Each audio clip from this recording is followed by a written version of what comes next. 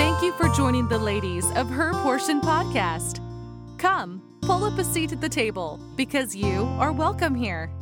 Grab your Bible and a pen and let's dig into God's Word together. Take a moment and pray that God would open your heart to Him as you listen. So without further ado, let's get right into today's portion. Hello and welcome back to Her Portion podcast. My name is Hannah Butler and I have the joy of starting off this month's topic. So if you didn't know, here on Her Portion we have a new topic that we all individually study every month. This month I chose Salvation Testimonies. All four of us are going to be sharing our personal testimonies of how we got saved, how we came to know the Lord. So one thing that I love about hearing testimonies is that although some are similar, none are exactly the same. And I've also learned that Satan really does fight when people are sharing their testimonies. He doesn't want others to hear the gospel, and he doesn't want us to obey God. So I've noticed too that no matter how someone came to know Christ, whether they were saved at a young age or saved from a rough background, he will use that to discourage them from sharing. And salvation testimonies are not about the age we were saved or the rough life that we lived or didn't live.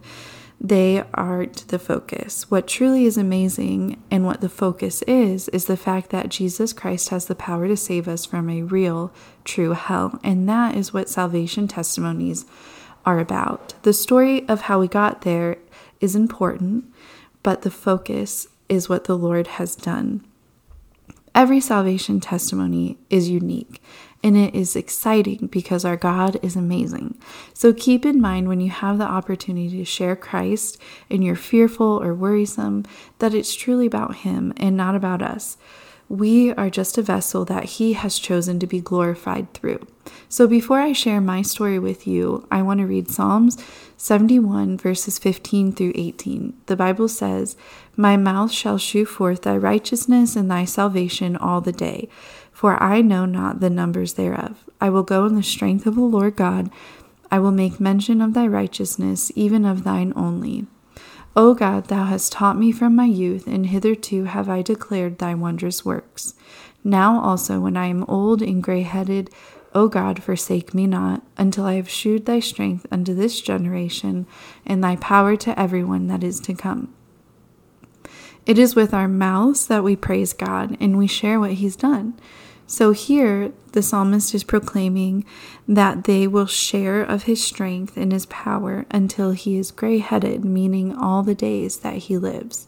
And with that being said, I want to praise the Lord for His saving strength and power in my life. So I didn't grow up in a Christian home. In fact, my parents were divorced before I was born, so that's all I ever knew.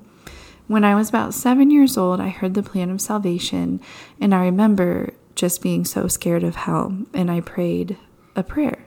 So every night from that moment, for probably about a year or two, I prayed the exact same prayer, word for word, every single night. I was so scared that if I didn't pray the same words every night, that I wouldn't be saved anymore, and I had to do it every night. There was no salvation here because there was no faith, no trust in the Lord, and no true knowledge. And throughout my teen years, things got kind of rough, and my family was what you would say or call broken. And I chose to use that as an excuse, basically, to do whatever I wanted, and out of anger and bitterness. And my mom, she was addicted to heroin, and along with my older brother too, and I lived with them. So as things progressed, I decided to leave at 16. Again, I just used their issues as an excuse really to do what I wanted. And I was very, very close to my mom and my brother. But through various events, I ended up being homeless for about a year. I slept in abandoned homes, or I stayed with friends for as long as I could, and I became addicted to various things. So one day I was with a group of people, and I just remember how hungry I felt at that moment. It had been a few days since I had eaten, and these friends, so-called friends, were passing around a box of cereal. Fruit Loops to be exact, and I asked for some. But for some reason, and to this day, I don't know why, but they wouldn't let me have some, and they laughed at me. Now, these were people I had known and been friends with for a long time. I mean, looking back, I realized that the Lord had a plan, because if they would have given me those Fruit Loops, the rest of the story wouldn't have happened. So because of that, I was tired of it, and I was tired of being hungry. So I called my grandparents. Now, it had been 5 years since I had talked to them. I told them I was hungry, and there was no question about it. My grandpa came right away to pick me up. On the way to their house, we stopped at a McDonald's, and I had a crusty chicken sandwich meal. But it didn't matter because it was good to me. I do remember it being quite hard, though. Hard and crusty chicken. But from there, I stayed with my grandparents for a few days, and my grandma, she told me that I could stay with them to finish high school. I only had a few credits left in order to graduate on time. So I took them up on that offer, and during that time, every week, my grandparents went to church. They went to a independent Baptist church. They went every Wednesday night, every Sunday morning and evening. And they always asked me to come, but I said no, because in my mind, I just thought church was boring. So one Wednesday, I thought, they really have done so much for me. The least I can do is just go to church with them. That's really all that they want, or all that they've ever asked. So I'll back up and say that before this Wednesday night, I have to add that every single time I was in the car with my grandpa, he literally said to me over and over again, and I mean it, over and over again, "Hannah, the Lord is coming back, and you need to make sure you have it settled. I'm serious, Hannah," and nonstop. And I would just roll my eyes at him, but let's go back to that Wednesday night. So I went with them, and from there on, I kept going. Now, like I said earlier, I had heard the plan of salvation before, but one Sunday morning, it was on Mother's Day.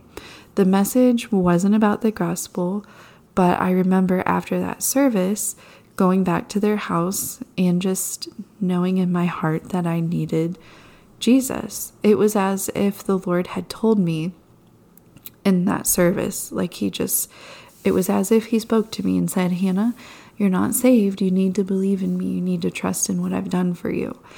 And when I went back to the house, it's just like I answered him and said, "Okay." And I prayed alone. I sat on the bed and I said, "Lord, I know that you died for me. I believe in you and I trust you."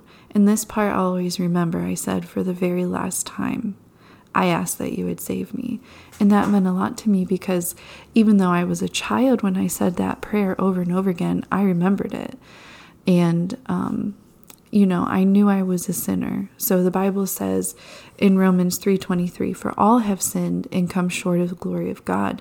And I knew that my sin would send me to hell. Romans 6:23 says, "For the wages, which is what you earn, the wages of sin is death. But the gift of God is eternal life through Jesus Christ our Lord." And I trusted in him. I confessed that before him. Romans 10:9 says that if thou wilt confess with thy mouth the Lord Jesus, and shalt believe in thine heart that God hath raised him from the dead, thou shalt be saved. And Romans 10:13 says that whosoever believeth on him shall be saved. And after that moment, my whole life changed. And honestly, it changed fast. And I didn't really stop to think about it. I didn't know I had gotten saved. I just answered the Lord. But day after day, I had a growing hunger to know him more and more. And all the sin I just was convicted about and started getting rid of one by one. I gave up drugs and alcohol. My outward appearance changed. But at the time, I honestly didn't know why I felt this way. I just knew it was the right thing to do. Nobody said, "You shouldn't be doing this. You shouldn't dress this way. You shouldn't act like this." I just remember looking at myself in the mirror and thinking, "You're different now." And in my heart, I didn't know why for a few months, but the Lord just really spoke to me right away. And so 2 months after that afternoon, I went to Bible college where I met my husband, who's now a pastor. And I just want to say, isn't God good? So I love the story that he's given me because it's his and it's mine and the best day of my whole life. And I truly do love him. So I want to ask you, do you know him? Have you had that moment in your life? Are you positive that you'll go to heaven one day when it's your time to leave this earth? As my grandpa said, the Lord is coming back. You need to get it settled. Why don't you believe in him and confess that to him right now? Ask for forgiveness of your sins and believe in him.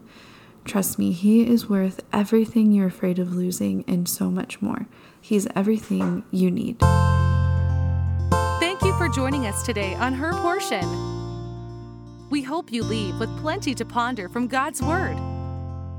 We encourage you to use today's topic to start your own study in the Scriptures. Until next time.